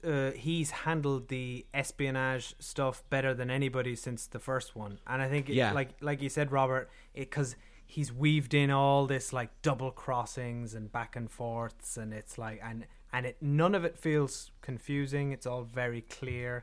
And I think the other big credit to this movie is Rebecca Ferguson, who is outstanding. She's a female Bond, and I would argue is probably better than any of the other Bonds that I can think of. Yeah, because you never know where she's going to go, and that's brilliant. You just, every time you think you've sussed her out, she does something else, and you're like, wait a minute, like actually, I have no idea who she's working for, and I'm loving it. Exactly, which is what a spy is supposed to be. Yeah, and it's like you rarely get that feeling. Yeah. It's like the blonde girl, Ava Thingy in North by Northwest. Oh yeah. You don't know who she's working for, and you can't work out why she's suddenly attaching herself to Cary Grant. That's true. Yeah, and this is the film that has the most Hitchcock sequence, which is at the opera, which completely borrows from The Man Who Knew Too Much, with like the and The Godfather Part 3. Well, I'm sure. Which obviously, am I the only one in the world that's ever seen that movie? But that sequence is gorgeous, and the fact they use that song doesn't alienate anyone who's not into opera. And I'm not into opera, but I know that song, and I know there's that big note, so the audience is on the same page as the filmmakers, because that big note is coming. Yeah. So something's going to happen, because it's such an endpoint. Wasn't it on like an ice cream advert in the 90s or something? Yeah, and Britain's Got Talent. Oh yeah. Just one question. Yeah, that's exactly it. But it really bothered me though that the assassin had to circle the note on the music sheet as if the whole last few minutes is building to it and we all know it's coming, and he's looking at it okay, we're in it nearly no. He was kind of useless though. He had some bulk going for him, but he looked completely clueless and slightly gormless throughout he was clearly a reference to the bad guy in From Russia with Love. Die Hard? Yeah, and Die Hard as well, sorry. yeah. But that kind of big, stocky, blonde thug is, it's really Bond-like, and the Bond have done it a couple of times. They did it in Tomorrow Never Dies with Mr. Stamper. They open this film with the money shot, the big stunt, because yeah. it's always the marketing's always around. He's on the building. He's doing this. He's doing that. We put him on a fucking plane. But I love the fact that they spunk their load in the cold open, 8 minutes, which leaves us to go, well, now where does the movie go? Yeah. It doesn't, because I felt at the time that all these stunts were beginning to overwhelm the film, and it was just being about, we put Tom Cruise on the side of a plane. So I think it's a genius idea. Let's get that bit out of the way, because that's what people expect, and then let's just do this really cool spy story. Yeah, well, because he kind of, over the process of the course of these films, he became the modern day Buster Keaton, where it's let's see what else he can do, and just throw him at something and see what sticks. But actually, this is the first film that really starts to introduce his own mortality, and it does it kind of almost to a comedic effect. But it's when he drowns and he comes back, and he completely denies the fact that he was dead, which obviously is how he gets through all of these missions. And Benji's you were dead, and he's no, I wasn't. He's what are you talking about? That car scene, it's cool. I don't like the end where the car is flipping it's a Looney Tunes cartoon. That was too much for me. It was purely CGI as well, obviously. Yeah, but it was just too much, because everything else was reasonably grounded, and suddenly you've got this wacky racers bullshit. Can we talk about the scene where Tom Cruise suddenly has a beard and then shaves it the next moment? What the fuck was that about? It looked like he'd been making out with some chickens and just kind of it rubbed off on his face. But it's just they go 6 months later, well, has he not shaved? Why hasn't he shaved? He's a spy. I don't know, maybe it was a fake beard for one of his disguises. Although, actually, we forgot to talk about in Ghost Protocol one of the worst moments in the whole franchise, when they, for some reason, are infiltrating the Kremlin, and instead of wearing a mask, which they have the technology to do, they just put a fake mustache on Tom Cruise, because he kind of looks coincidentally looks exactly like one of the generals. I think it's the third movie. Is it the first film where he's playing an older man as well? At the start, yeah. Which is a cool way to introduce him. I thought he was actually really quite convincing in the first film when he was dressed up as the older guy. He had some really good kind of mannerisms that were just okay. And that's because he was an actor then. Yeah. Where's he gonna? He can't do these movies forever. This is maybe one more we could squeeze out of him. He'll do 7. What does the future hold for this franchise and Tom Cruise? Well, he said he wants to do them forever, didn't he? Wasn't he quoted saying that recently? Well, what he wants to do and what he's going to be able to do true. 2 very different things. Well, particularly because, let's face it, Tom Cruise is going to die doing one of these movies. Yeah. Well, he's going to actually die, the actor. They'll write it into the script first. Yeah, exactly. They're going to base it. I mean, they'll go, well, the big stunt this time is that you're going to die, and then we'll work the emotion around that. His insurance must be billions of dollars, surely. Yeah, surely. I would imagine. I know in the second film, he told his insurers that, I'm totally going to let the stunt guys do all the stuff, and then he was to John Woo, no, I'm going to do it. Obviously, those days are long gone, but yeah, that's almost 20 years since that one. How much is he worth? Oh, he's worth in the billions. Yeah, he's worth in the billions. And also, if he died, maybe can he waive insurance? Can he kind of go, nah, I'm good? No, because I don't think the studio would employ him on that basis. Yeah. And he's also a Scientologist, who are famously litigious. Oh, that's strike 3. Wrap it up, guys. I hear a knock on the door. I just feel it would be either really cool for him to take over the Mr. Secretary role. Oh yeah, because he was in the third one. He was a teacher. He was training the new generation of agents. There's no reason why he can't go back into that. Mission Impossible: The New Class. Yeah. Or just reboot. People will still go see it. Reboot with a new action star, but be clever about it. Take like an actor that you wouldn't normally associate with action, maybe like Sheila Booth or Miles. Sheila Booth, Miles Teller, maybe someone who's a real Miles Teller. Yeah, that's interesting. Yeah, like an Oscar contender actor. Who's also slightly crazy enough to do all the stunts. Yeah. Do you want to see someone else play Ethan Hunt, though? I'd probably go for your former option of like new people rather than... I think it's... they tried that with Jack Ryan. They keep trying to make Jack Ryan a thing every few years. And I think there's a TV show coming out now with him as well, isn't there? Yeah, with John Krasinski. I would like to see Tom Cruise go back to the acting roles. Yeah, I agree. I love Eyes Wide Shut.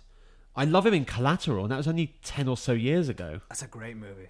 Yeah. But isn't it great when he plays a character that's not Tom Cruise? Did you see American Made? No, it doesn't look very good. Is it good? He's brilliant in it. He's playing a character, and it's done by Doug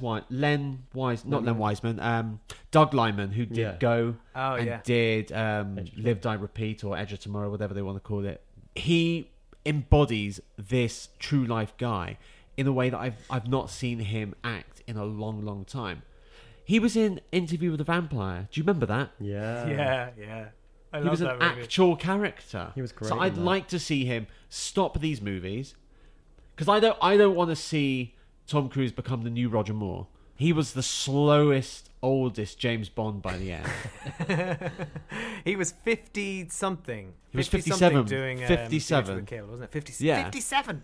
57. Fucking hell. He realised he was too old to play Bond when he realised that he was too old even for the mother of the girl who was playing the Bond girl.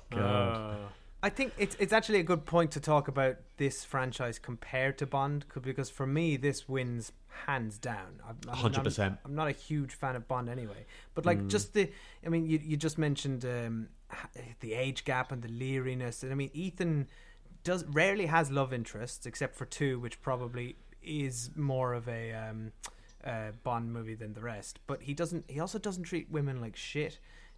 Except in the second. Except in the second. He's also not a superhero like Bond, except in the second, where he is a superhero. Which is a Terminator in that one.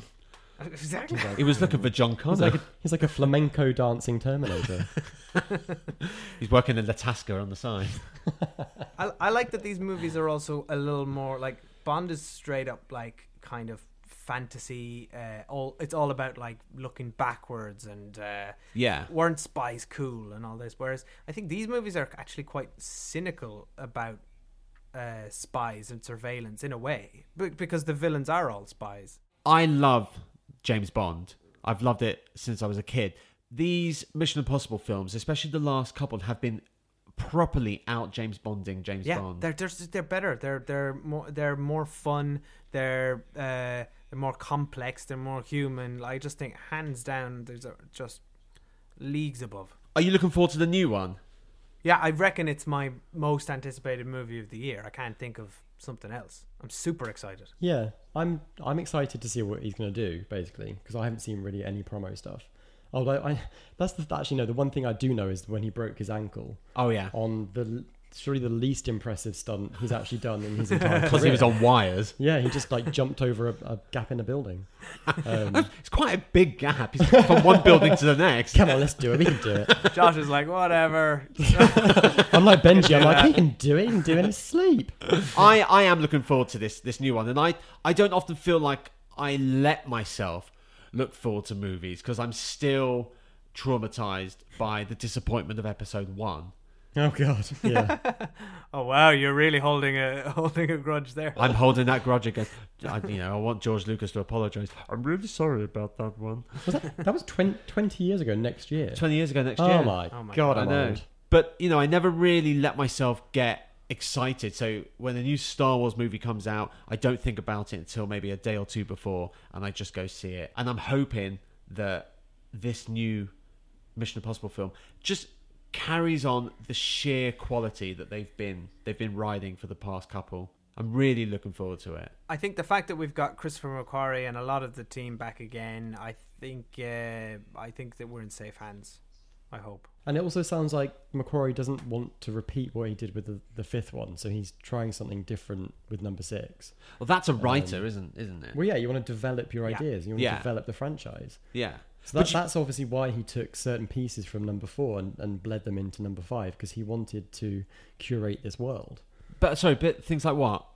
Well, I mean, he more obviously links the two films. Oh, I see. Right. So, yeah. You think that's a McQuarrie decision, not a Cruise decision? Possibly both. I don't know. Yeah. But it must be fun as a writer to go. Yeah, absolutely. I don't need to start all over again because it's a shorthand. You know, you don't need to introduce who Luther is or who Benji is. You can just like a shorthand, boom, straight in there. Yeah. Let's talk about our favourite way that he's given a mission. Okay. Because it's always really cool, you know, the gadgets, how, you know, this is your mission. If you choose to accept it, this will self-destruct in 5 minutes. So, Dave, what was your favourite? 5 seconds. 5 minutes? We've been waiting around for a while. Why do they keep getting into Sorry, I only ever watch the director's cuts. Checking his watch. Like, I really got to get on with this.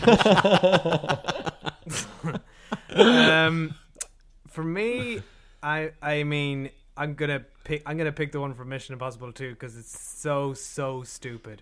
When he's on top of the cliff and a helicopter shows up and a man fires a missile at him, and then that opens and it's got a pair of sunglasses in it, and already I'm like, yeah, I'm on board. and then the sunglasses explode. I mean, that's so beautifully absurd. Like, if you as a delivery mechanism for any communication, that's so inefficient. I mean, it doesn't make a lick of sense.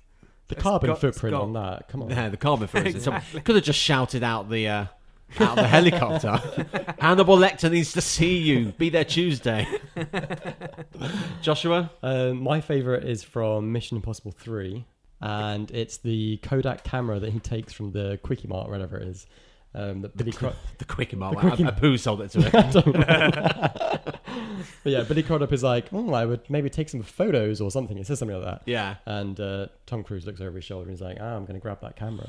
But I always imagine like an old lady coming over and like picking up the camera. And God. Him having to like quietly assault her to like, get quietly the get her with a pack of Oreos.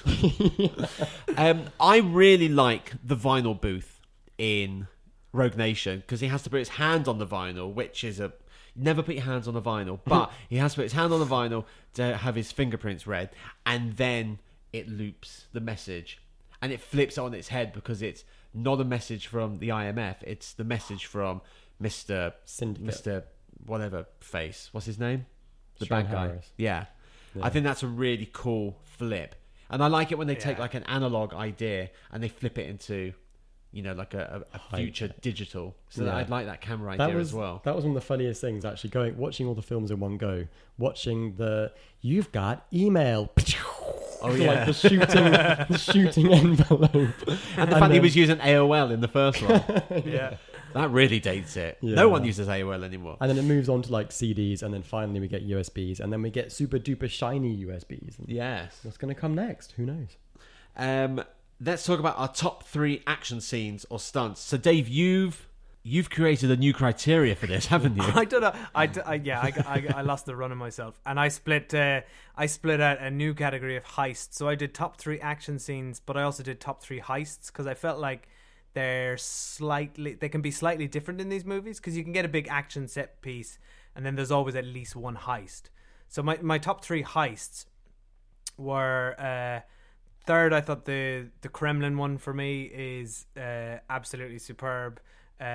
Gorgeous. With the reversible jacket. Yeah, that's my favourite bit of kit in all the movies. I like Really? I like how just like lo-fi that is. It's just so simple. But also I mean, you could buy jackets like that in the 80s. Can I do that on the weekend? Perfect for infiltration. Like it's smart one side, denim on the other. Yeah, great. For the Vatican and MI3 then was my next favourite. And then the Dubai one in Ghost Protocol, I think, is the best heist because it blends that sort of thrilling action, huge stunt, and well thought out planning and teamwork, and everything goes wrong every step of the way, and they adapt, and it's so much fun. I love all that.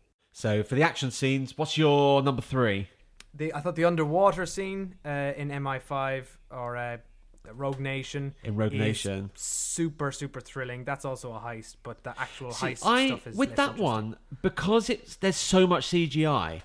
I didn't really respond to it the first time I saw it. I was really quite, it's CGI. He's clearly not holding his breath or anything. I didn't feel there was any stakes. It's only when I watched the extras on the DVD that I realised he actually held his breath. Of course he did. For so long. He's the stuntman and everyone's gone on record. He held his breath for 6.5 minutes. Well, that's funny because that sequence actually is 6.5 minutes. Yeah. I timed it because I was like, is he going to hold his breath for the whole But thing? the fact that there's so much CGI completely undermines the entire experience for me. I didn't think it was that obvious at all, and I'm like a real CGI Nazi. It's all that stuff at the back. It's just green screen. The twirling robot arms, I guess. Yeah, definitely and all that. I just think that that's such a good scene because I think most people would just try and hold their breath and see how far they can go. I'd say it's almost like a bit interactive. I'm asthmatic. I have to have my mouth open all the time. 2 seconds, he's drowned. Joshua, your third one. So my number 3 best action scene is from MI3, and it's the helicopter escape on the bridge. No. With the wind at the start in Berlin. Yes, with the wind turbines. It's just so cool and like different and really tense. And there's like those sheep that almost get impaled by a lopped off propeller. And they're big, aren't they? I know. I mean, when you pass them on the Virgin trains and they're on the fields, you think, oh, look at those little windmills. But they're really fucking huge. They are giants, yeah. And I just think that scene's great because it's got so much going on at the same time. Yeah. You've got those like heat-seeking missiles, which are always just like, oh god, how are you going to beat the missile that can think? The android missile. Yeah. It's actually Tom Cruise on the second movie. What's your number 3? My number 3 is building climb in Ghost Protocol. Oh, okay, so same. Your number 3 as well? No, same as Dave's, right? What was your... No, I've just confused everything by inventing my own top 3 heist list. My number 3 was the underwater scene. My number 2 though is the Dubai scene as well. It's because it is so unbelievably tense, and he's doing it for real. That wind, and it's the wind, the levity, and you edge out of the room with him. Yes, you kind of edge across that kind of precipice. Windowsill, yeah. And always the writer. I can write, I can't talk. I always say it. Your number 2 is Dubai, Dave. Yeah, that was it. Another thing I love about that scene is how reluctant Cruise is, or Ethan Hunt is at the beginning to do it. He's like, no. So we could just go down the lift shaft. We can't get into the lift shafts. We could just go into the server. We can't get into the server. We can get in from outside. And it's a lovely interplay between him and Benji as well. Yeah. Your second, Joshua? My number 2 is the underwater vault. Okay. So my second is the CIA break-in in Langley in the first one. It's a classic. Yeah. And you ever see any other spoof in... I'm pretty sure Wallace and Gromit have done it. I'm sure there's been a cartoon that has spoofed that scene. It's just become quite iconic. It's funny you should say that because when he's wearing the painting kit, is that when he's going to break into the Vatican? He's wearing the painting kit. He looks like Wallace and Gromit. It's like that kind of. Oh, dusty, when they're playing Italian. Yeah. And actually, they ape the that moment as well in that movie as well. Almost every movie he does a sort of a. Oh yeah, that was cool in the Vatican where he sort of used his little gadget to measure how high the wall is. Yeah. Then, fixes the little thingy. Then he slides off and it just gets him before he hits the floor. And then he's got like a priest's outfit under there. And the fourth one, Jeremy Renner gets to do it because he's got that magnet thing. Oh yeah. Plummets down really thing. Bad CGI when he's over the fan. What's your top one, Dave? For me, it was the opera scene from Rogue Nation.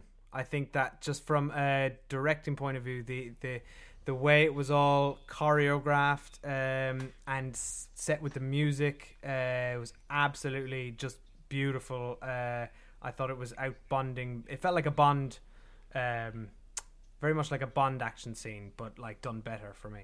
Oh, and I loved all this stuff with like, there's all these assassins and we don't know who's who or who's targeting who. It's excellent. Yeah, because you're like, okay, we know her. We've seen her before. Then you've got the other guy who's doing something. And then there's like a random... With Benji. Very attractive German man also wandering around in a uniform. Are you sure that's not your favourite scene, Josh? Did you say your number one? No, my number one, very predictably, is the ceiling drop in the first one. Just so cool, so amazing. Everything about that sequence is just kind of perfectly orchestrated. So, my number one is the bridge attack in MI3. Yeah. I think that is exquisite. I could watch that on loop, and I love the look of that as well. That's when it's the most gritty and the most high contrast. It looks sweaty. They look tired. Because they've just come back from the Vatican. Like they've been on a stag do or something. And there's this great bit. Stag do at the Vatican. There's this great bit where Tom Cruise is just fucking confused because, the missiles have hit from the drone and he just turns around and there's this fucking helicopter coming up and he's just like, what the fuck is going on? Yeah. So that was the Mission Impossible franchise, directed by everyone, but really directed by Tom Cruise. Are you a Mission Impossible fan? Which is your favourite? Which is your favourite stunt? Should Tom Cruise hang up his parachute or whatever it's called? Let us know. We're at Torn Stubs Pod. And Dave, where are you at? I do a podcast called The Cinemile with my wife where we walk home from the movies. It's called The Cinemile. I just plugged it twice. It's so good we named it twice. I'm just really bad at doing this. You can find us at The Cinemile on Twitter or Instagram, wherever, and it's thecinemile.com. Awesome. And if you like film, television, culture and music, head to movetotrash.co.uk. Dave, thank you so much for coming on. Thanks, Dave. Thanks for having me, guys. That was great fun. This has been wonderful. We're off to light the fuse. Until next time, I remain Robert Gershenson. I'm Joshua Winning. And I am Dave. Is that the autobiography? I am Dave. It is now. Cut.